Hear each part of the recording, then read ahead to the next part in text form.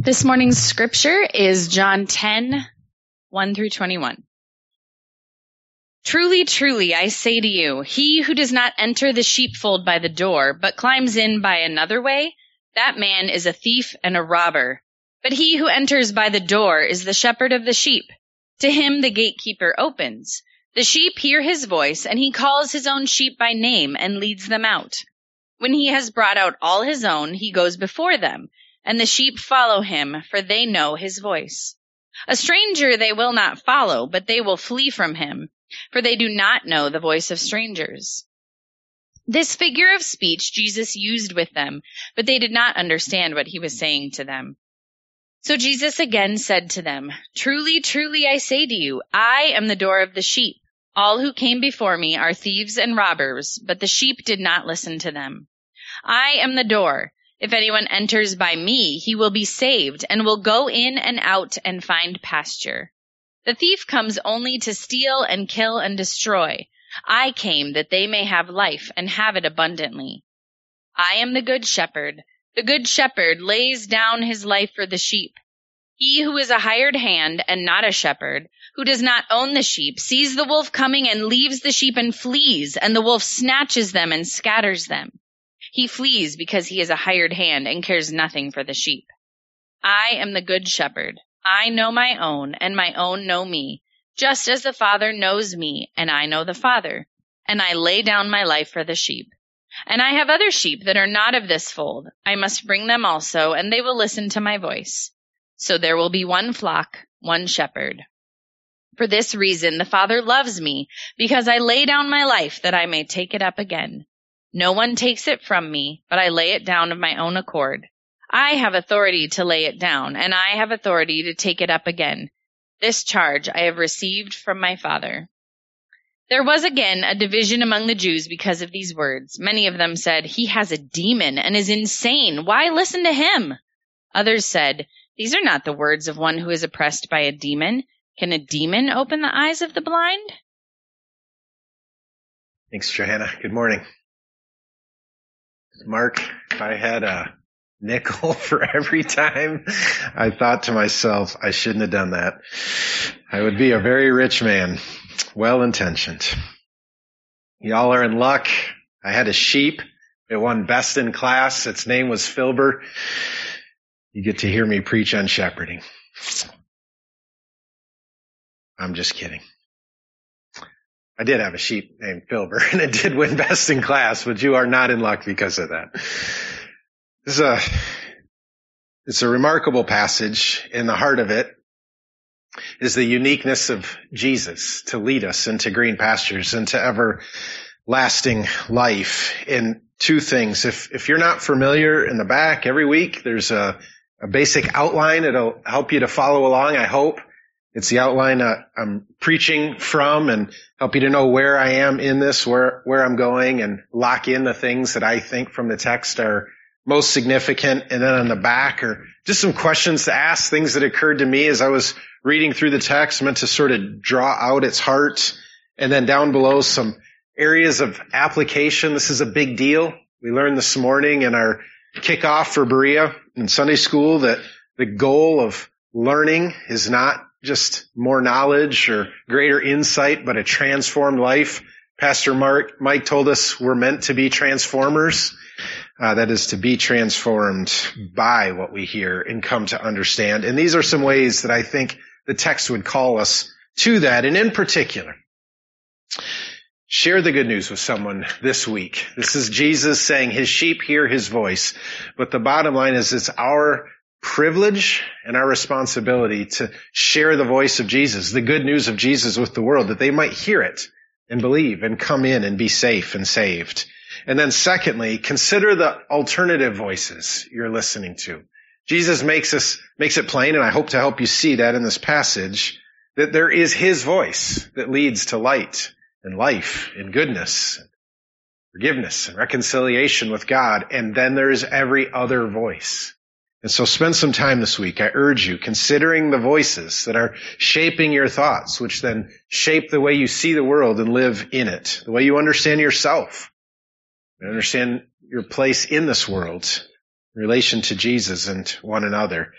Take a good inventory of that this week. So I hope you'll see why from this sermon that these are two of the main applications. With that, welcome to John 10. We've made our way chapter by chapter through the first 9 chapters, and here we are in 10. The passage records an event that took place shortly. Again, timeline-wise, keep in mind that the Feast of Booths or Tabernacles was 7 through 9. That took place about 6 months before Jesus would be crucified at the Feast of the Passover. And the events of the beginning of 10 here took place sometime probably shortly after the Feast of Booths, Feast of Tabernacles. But also we know shortly before the Feast of Dedication, which would have been 2 months later. I say that because of verses 21 and 22. You can see them if you have your Bibles. Take a look at 21 and 22. The timeline is there for us, where it's clear that the healing of the blind man, which took place in chapter 9, is still fresh on everyone's mind. And in 22, the Feast of Dedication hadn't yet begun. So the event itself is another example of something fairly familiar to us. It's Jesus speaking to a group of Jews publicly, likely both ordinary Jews and their leaders, particularly the Pharisees, it seems. This time he taught in the form of a parable, or as John says, a figure of speech, a type of allegory. This is surprisingly rare in John's gospel. If you're familiar with the gospels, you know in Matthew, Mark, and Luke, Jesus regularly speaks through parable. Very, very rarely, if ever. If this is even technically a parable, there's some debate in John. But what isn't rare, however, was the subject matter and the response that he got for what he taught. The subject matter primarily concerned Jesus' own uniqueness to sacrificially lead the people of God to fullness of life, which stood in stark contrast. He's telling, like many of his parables in the other Gospels, he's telling this parable to these religious leaders to condemn them for their harsh treatment of the Jews, of those they were charged by God to lead, to selfishly lead them, even unto death, Jesus says. That's the main subject matter. And the response of the Jews, and the Jewish leaders in particular, is one we've seen over and over. Once they understood what Jesus was really saying, they responded predictably with confusion about why he would be saying this to them, and anger that he would be saying this to them. The passage contains 3 sections, very helpfully. If you look at your Bibles, each one of them are neatly delineated by a paragraph. 3 main sections. The first is 1 through 6, and that's where Jesus tells the parable itself. The second section is 7 through 18, and that's where he explains this, because they didn't get it, and then expands on it. And then finally, in the third section, in 19 to 21, we see the reaction of those who heard it. I'm going to preach at least 3 sermons on this passage. This week, I'm going to focus primarily on Jesus' teaching as it would have landed on his original audience. And as of now, my plan is that next week, Jesus makes this promise that I want us to get. In a world that is exceedingly confused about what this means, that is seeking it desperately, but in all the wrong places, I'm going to preach on the abundant life that Jesus promised to give. What is that? What is the abundant life that Jesus came to bring? And then in 3 weeks, Lord willing, or 2 more weeks, I'm going to preach on how this passage, it fits in with the larger story of the Bible, but how this passage shapes significantly our understanding at Grace of what constitutes good eldership or pastoring, as well as good membership. So the big idea for this week is that Jesus alone is the means by which we may be reconciled to God, that we may come to God in light of our sin against him, and that he alone leads God's people to fullness of life on earth and in heaven. And the main takeaway for us today, as I mentioned at the very beginning, is to truly consider Jesus' voice, to truly consider it. What has he said? What does he say to us in his word? The Great Commission is to make disciples of all nations, teaching them to obey all that Jesus has commanded, instructing them in all that he has said, that we would truly consider Jesus' voice and what it means for you and for me and for the God we serve and the world we live in. both what he has said and how we respond to it, especially as it relates to the voices clamoring all around us. That was the problem the Jews had run into at this point, was discerning what voice should they be listening to. And Jesus tells them in no uncertain terms, it is mine. Let's pray. God, thank you for this text. Thank you for this passage. Thank you for the message that is in it. Thank you that Jesus, you alone are the door. You alone are the good shepherd. You alone, through you alone, can we come reconciled and washed clean and redeemed to God. We have sinned and fallen short of his glory, and the wages of sin is death. That's what we deserve. But you, as this passage even tells us explicitly, laid your life down and died the death that we deserve, that you might take it up and unite us with you through faith and resurrection of life. Thank you that you alone are able to do that, and you alone certainly did that on our behalf. God, help us, therefore, to listen to your voice and to know how we may gain access to that and benefit from what you did in love for this world. God, help us to recognize where we're not listening to your voice, but to some other voice. Help us in repentance to tune them out, to listen to you, knowing that all that you say is better than everything else. Everything you call us to is better than everything else. We love that. I pray that you'd help us to love it even more this morning, that we might live more fully in light of it. In Jesus' name, amen. A brief word to help you tune in. Hopefully you already are. You're eager. You've been praying all week for your own heart and the hearts of each other to sit before the Word of God together and be transformed by it. I'm sure all of you, at least an hour a day, I would imagine, have given yourselves to that. But even in spite of that, we still sometimes need a little bit more help. And Jesus gives it to us here. He opens his teaching in this passage with the words, truly, truly. This does not mean, of course, at least I hope you know, that Jesus had a reputation for lying and he's just making it clear. I know I've been busted a few times, but this time, for real, I'm telling you what's true. That's not it, of course. And likewise, obviously, it doesn't mean that the things he typically said were insignificant and he's just, I know I'm usually a joker, but this time, what I'm saying is different. That's not it either. But if not these things, what did he mean by truly, truly? Why did he talk like that here? I know I've mentioned the fact that within Jewish culture and Jewish literature, one manner of communicating emphasis was repeating key words. So the most familiar for most of us is probably in regard to God's holiness. To say that God is holy communicates something true and significant. And we see that in passages like Psalm 99, verse 9. Exalt the Lord our God, for the Lord our God is holy. That's a big deal. You should hear that and listen to that and take that into account as we consider who he is and who we are in light of him.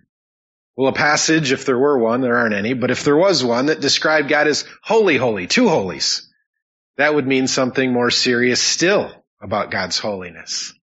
And to say that God is holy, holy, holy, which we do have, as in Isaiah 6:3, holy, holy, holy is the Lord of hosts. The whole earth is filled with his glory. Is as significant as it gets. There are no four repeated words in the Bible. And holy alone is the 3 repeated word. So while there are no double holies, there are a number of double trulies like we have here, 24 times in John's gospel alone, including 2 in our passage. In other words, for Jesus to introduce this passage by saying, truly, truly, I say to you, by doing so, he meant for his hearers, including you and I, to listen carefully. What he was about to say deserves special attention because it had truly eternal consequences. So Grace, listen up. Here we go.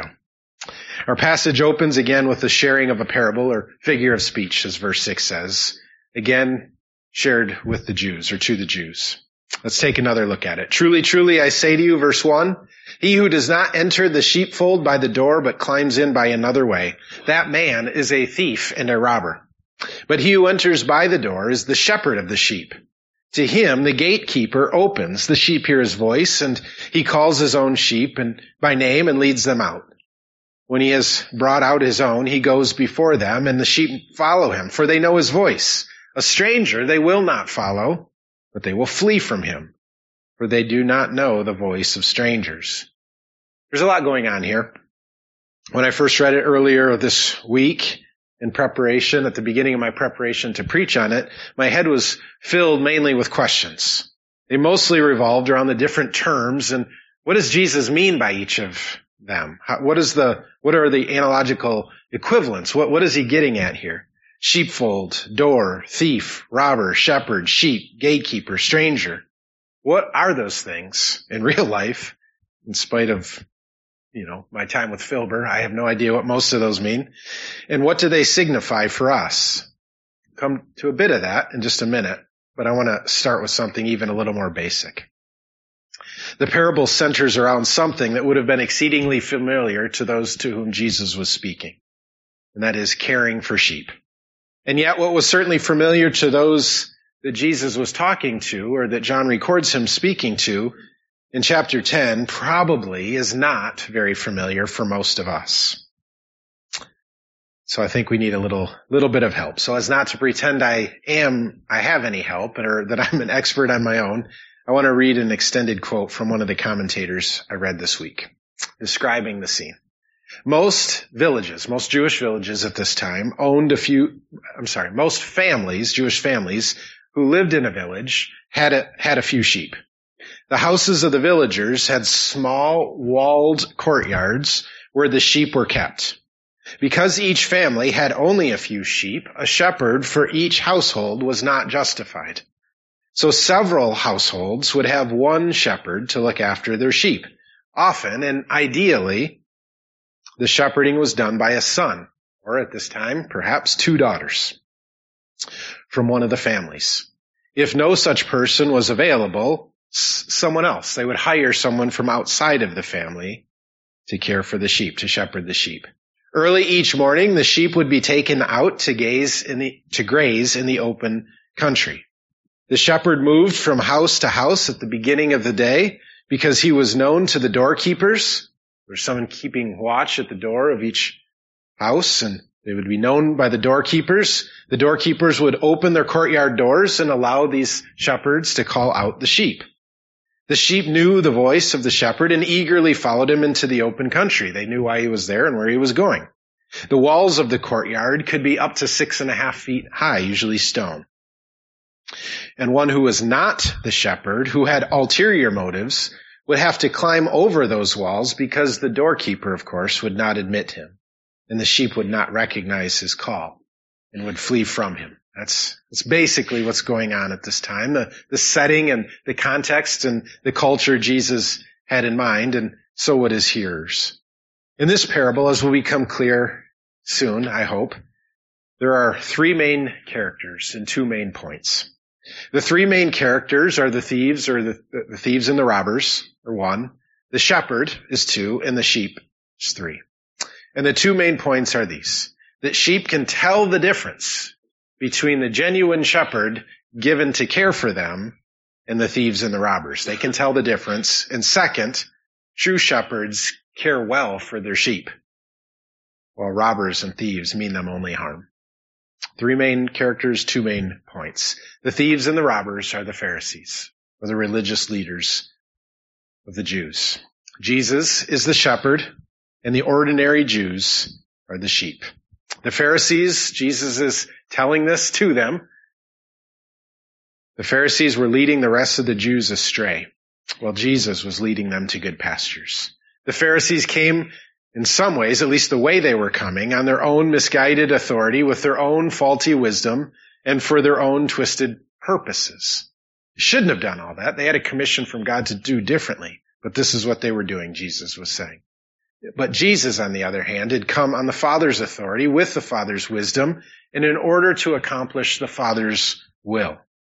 The genuine children of God, the true offspring of Abraham, which we'll come back to, recognized Jesus' voice as the only one truly from God.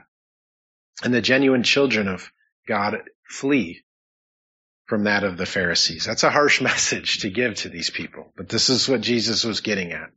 Almost certainly he had in mind the words of Ezekiel 34 and Jeremiah 23. Just listen to this rebuke that many years earlier God had given. Ezekiel 34, thus says the Lord God. Jesus is saying another version of this. Ah, shepherds of Israel, who have been feeding yourselves. Job of the shepherd is to lead the sheep to feed. You have been feeding yourselves. Should not shepherds feed the sheep? You eat the fat. You clothe yourselves with the wool. You slaughter the fat ones, but you do not feed the sheep. The weak you have not strengthened. The sick you have not healed. The injured you have not bound up. The strayed you have not brought back. The lost you have not sought. And with force and harshness you have ruled them. So they were scattered. The sheep were scattered because there was no shepherd. And they became food for the wild beasts. Similarly, in Jeremiah 23, woe to the shepherds who destroy and scatter the sheep of my pasture, declares the Lord. You have scattered my flock and driven them away, and you have not attended to them. Behold, I will attend to you. You don't want to hear that in this way. For your evil deeds, declares the Lord. So, Grace, this is an important message that Jesus was sharing. Heard rightly, it ought to have led the Pharisees to repent of their failure to lead as God intended, just as the prophets Ezekiel and Jeremiah were given a word from the Lord to share, that the shepherds would repent and lead as God meant. Heard rightly, it would have led the ordinary Jew to stop following them in their treachery and instead flee from it and from them and the Pharisees. And heard rightly, all would have recognized Jesus' unique goodness as a shepherd to lead to green pastures. Rightly heard, that's what would have happened. The problem, however, according to verse 6, was that Jesus' message wasn't rightly heard. Instead, look at it. It says they did not understand what he was saying to them.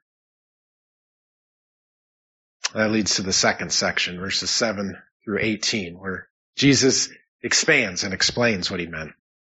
Because those to whom Jesus was speaking didn't understand what he meant, he went on. As we consider these things, it's interesting, and it's important for us to note that the setting shifts slightly. Originally, Jesus was describing a scene where within the village, the shepherd, the rightful shepherd, went around and collected the sheep of the different families and would meet the doorkeepers, and they would allow the sheep to come out, and he would lead them into the pasture.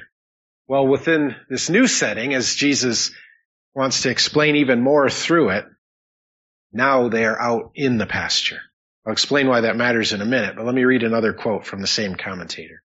Here the setting is the open country into which the shepherd led the sheep that he'd gathered in the village for grazing, and where in the summer months shepherd and sheep might spend the night. Overnight, the sheep were placed in roughly constructed round, stone-walled enclosures. On top of the dry stone wall was covered with thorns. The top of the dry stone wall was covered with thorns to keep out wild animals. And inside the enclosure, the sheep were safe so long as the entrance were secured by the shepherd. The shepherd would sleep across the entrance as there was no door and no doorkeeper.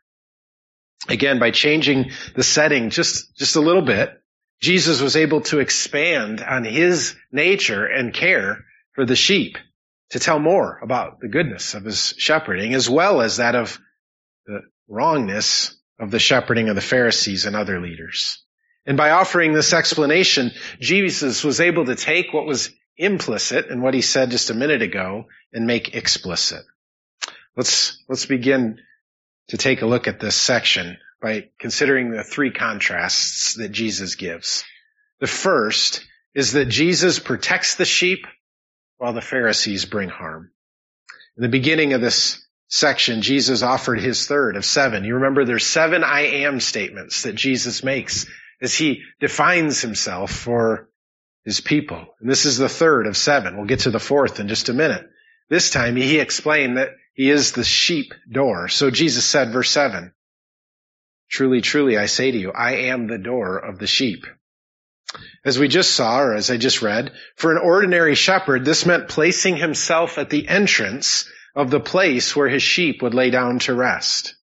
And they had 2 primary functions. Get this, because we need both. First, it was to make sure that all the sheep were brought in, that none were missing. He would stand at the door and watch as his sheep, and only his sheep, but all of his sheep were allowed in. And second, it was to keep everything else out.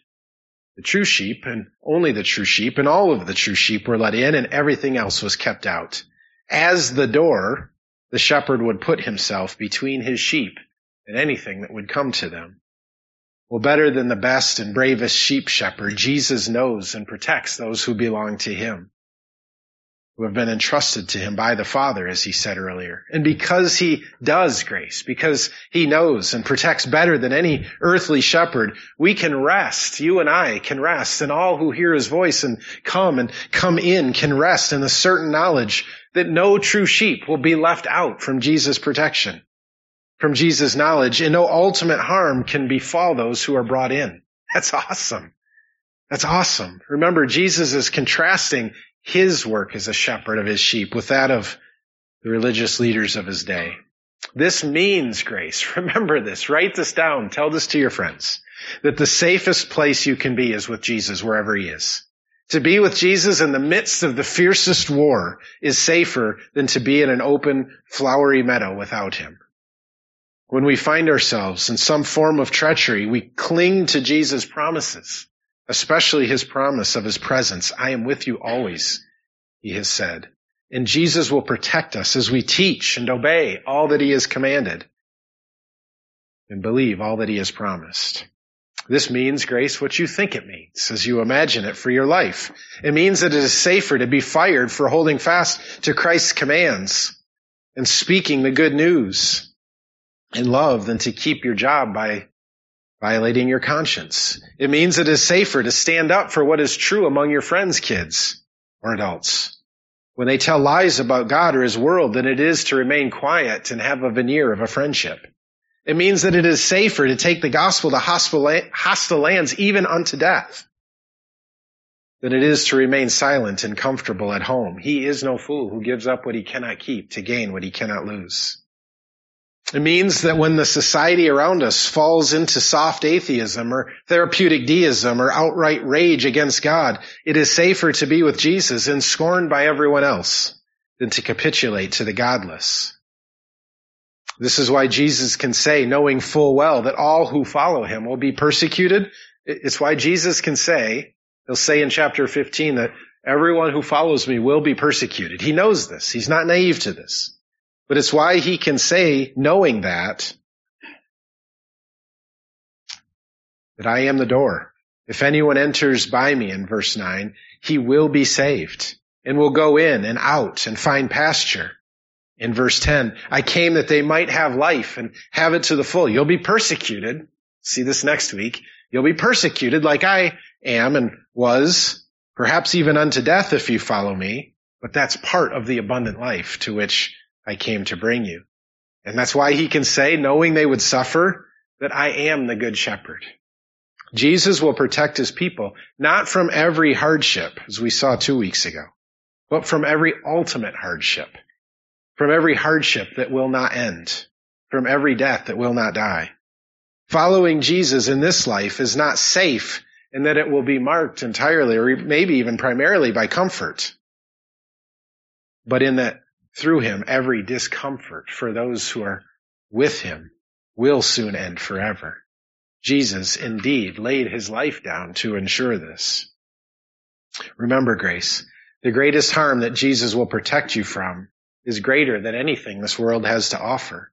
It is from the wrath of God, which we deserve in our sin. He laid his life down to protect us from every lasting hardship, and ultimately from the everlasting hardship that comes from having fallen short of the glory of God. And then he took his life back up again, that we might rise with him unto everlasting life. All right, that's the good news. On the other hand, the Pharisees and all who come before Jesus are thieves and robbers, he says in verse 8. And then in 10, the thief comes only to steal and kill and destroy.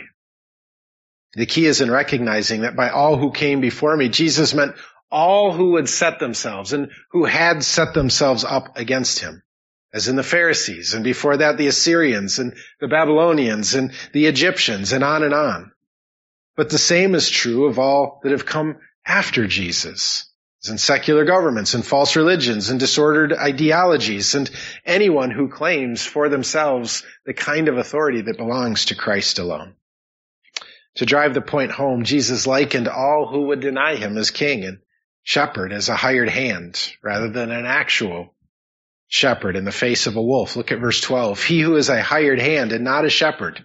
Remember, he's saying this about the Pharisees to the Pharisees. This is harsh. He who is a hired hand and not a shepherd, who does not own the sheep, sees the wolf coming and leaves the sheep. I'm out of here. And flees. And the practical result is that the wolf snatches them and scatters them. He flees because he is the hired hand and cares ultimately nothing for the sheep. He's there for a paycheck and nothing more. It's worth getting paid for and a measure of inconvenience, but not my life. Thieves and robbers may look mean, Grace, or they may look well-meaning. They might have sharp tongues or smooth talk. They might take by force or attempt to woo. They might do harm immediately or only later. But in every case, though, false teachers and godless leaders, Jesus says, come only to steal and kill and destroy in the end. We cannot be indifferent or casual, therefore, about false teaching or false teachers, whether in or out of the church. The things bad pastors and theologians and philosophers and politicians and professors and anyone else with a platform say are not merely discouraging or frustrating. They're deadly, Jesus says.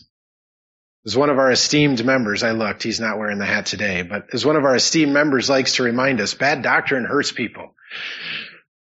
Jesus protects. The Pharisees and anyone who sets themselves up against Jesus harms. That's the first contrast. Second, Jesus leads to good pastures while the Pharisees lead to bad. Not only does Jesus protect his sheep from harm, but he also leads his sheep to blessing and nourishment and refreshment. That's what is found in good pasture with good protection. Jesus says in 9, I am the door. If anyone enters by me, he will be saved and will go out into and find pasture. And in verse 10, next week's sermon, and I come that they might have life and have it abundantly, or have it to the full. Again, we'll look at this in much greater detail next week. But for now, I want you to see plainly that Jesus' grace, where you find his command, where you find his promise, where you find where he went and where he's leading us, I want you to see plainly that Jesus only ever leads to that which is best for those who would follow him in faith. And in contrast, as we've seen, the Pharisees and false teachers only ever promise what we want, at least in our flesh, but only ever lead to that which we don't, suffering and poverty and ultimately death. One takeaway here is to follow Jesus and make sure we're following Jesus and not false teachers. But another is to make sure that we're following Jesus' example, that we are bringing to others the good news of Jesus. Careful to speak only that which is good, to lead only that which, to where that which is best, for building up, not for leading astray. Here's the third and final contrast Jesus gives. The sheep listen to and know Jesus, the true and good shepherd, but not the Pharisees. I hope to see this. The question is already rattling around in some of your heads. How do I know if I'm following Jesus or someone else? How do I know if I'm one of Jesus' sheep? How do I know if I'm a true sheep following the good shepherd or a false sheep following a false shepherd? How do I know if I'm being protected right now and led to good pasture or if I'm being deceived and led to slaughter? Jews of Jesus' day weren't sure. Many of them certainly thought they were doing what was right. Jesus gives two straightforward answers. First, as we saw before, true sheep listen to Jesus' voice, recognize his voice. True sheep can tell the difference between the truth of Jesus' word and all the other noise that's out there. And second, true sheep truly know Jesus and are truly known by Jesus. True sheep don't merely know about Jesus. Kids, you got to hear this because you're learning a lot of good stuff in your Sunday school class. But true sheep don't merely know about Jesus or appreciate certain aspects of his teaching or leadership. Jesus tells us true sheep know Jesus and Jesus knows them. in the same kind of personal and intimate way that Jesus and the Father know one another. That's amazing. That's next week too. I know my own and my own know me. How? Just as the Father knows me and I know the Father. Well, in contrast, true sheep do not listen to false teachers, and false teachers do not truly know their sheep. By God's grace, true sheep recognize the voice of Jesus, but not that of impostors, and flee. All who come before me are thieves and robbers, but the sheep, true sheep, do not listen to them. So who are you listening to, Grace? This is an important question. It sounds simple, and in some ways it is, but it's also profound. Who are you listening to? Who are you tempted to listen to instead of Jesus? What voices most influence your understanding of who God is and who you are in this world that you live in and your place in it? What voices most influence your understanding of what is good and beautiful and true and desirable and praiseworthy?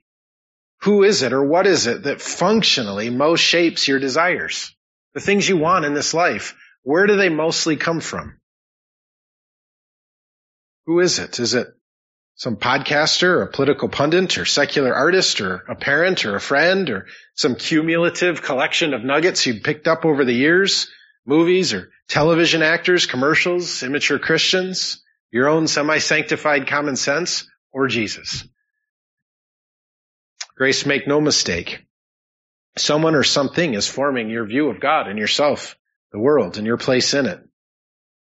Check carefully. Jesus is calling us to in this passage. What is that? And who is that? What voice or voices are most compelling to you?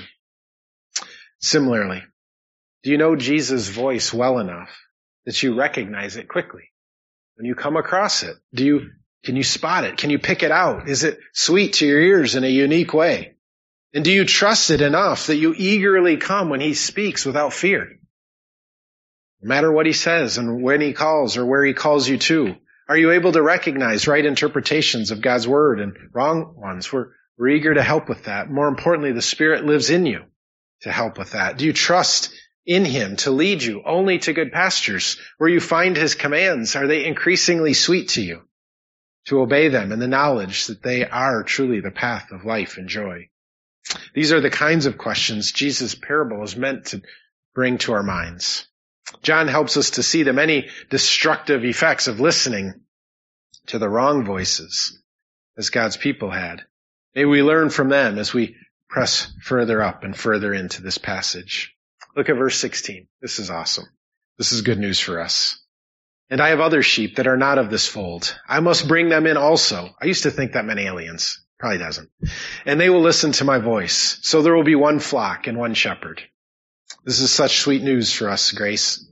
The Apostle Paul unpacks this in greater detail in Romans 9. If you want to read more about this, read Romans 9.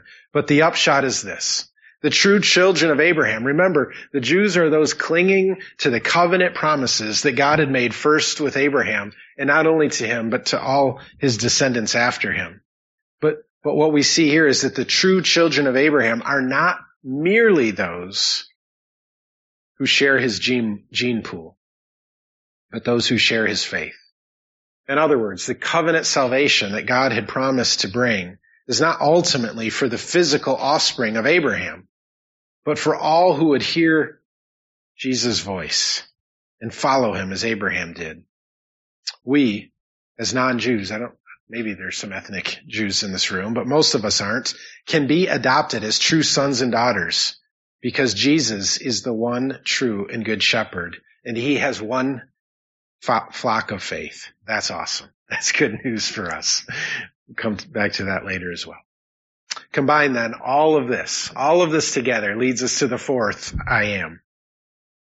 And it is the reason for the Father's perfect love for Jesus. When we look at all that Jesus meant and all that he accomplished and all the ways he's different from the religious leaders of his day, Jesus says in verse 11, I am the good shepherd. There is no greater shepherd, Grace. There is no one that you can follow to greener, safer pastures. There is no shepherd who knows and leads and feeds and protects you better than Jesus. Even as there is no shepherd who has paid a higher cost to gather and keep you, his sheep and all of his sheep, than Jesus.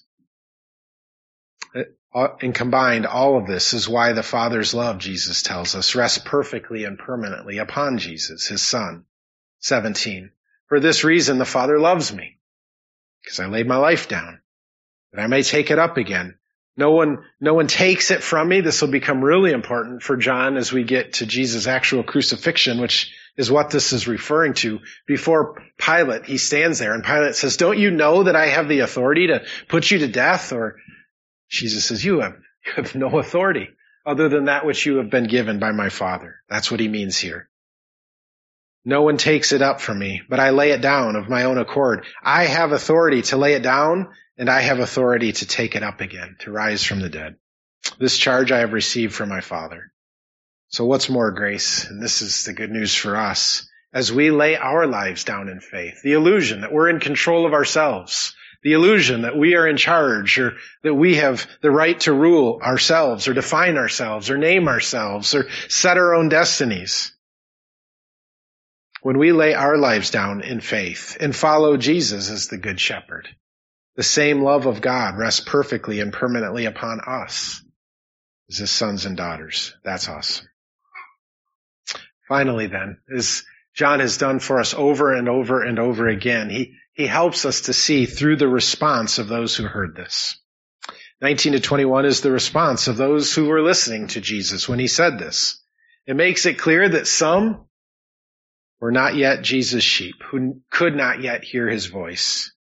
And we're left thinking that others, though, maybe. It's like there's something familiar to what he's saying. There's something in his tone that I know I probably should be listening to. Here's what we read.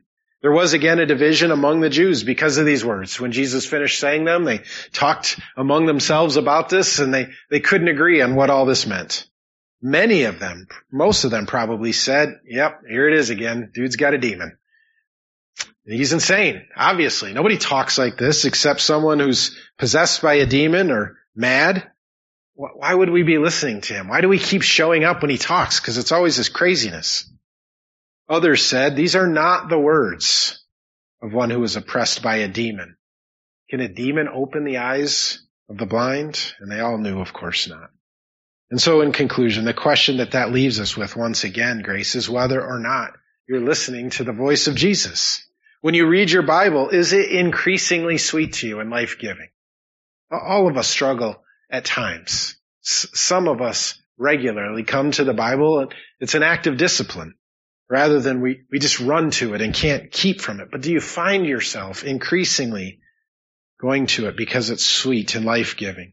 When you encounter Jesus' commands, when he tells you what to do and it's different than what you're already doing, are they increasingly the desire of your heart? You quickly see that even if there's some reluctance, that's right, and the desire of my flesh is wrong.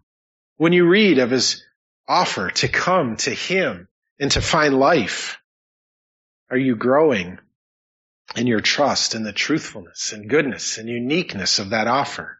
Do you believe increasingly that he is the way and the truth and the life, and that no one comes to the Father but by him as our good shepherd?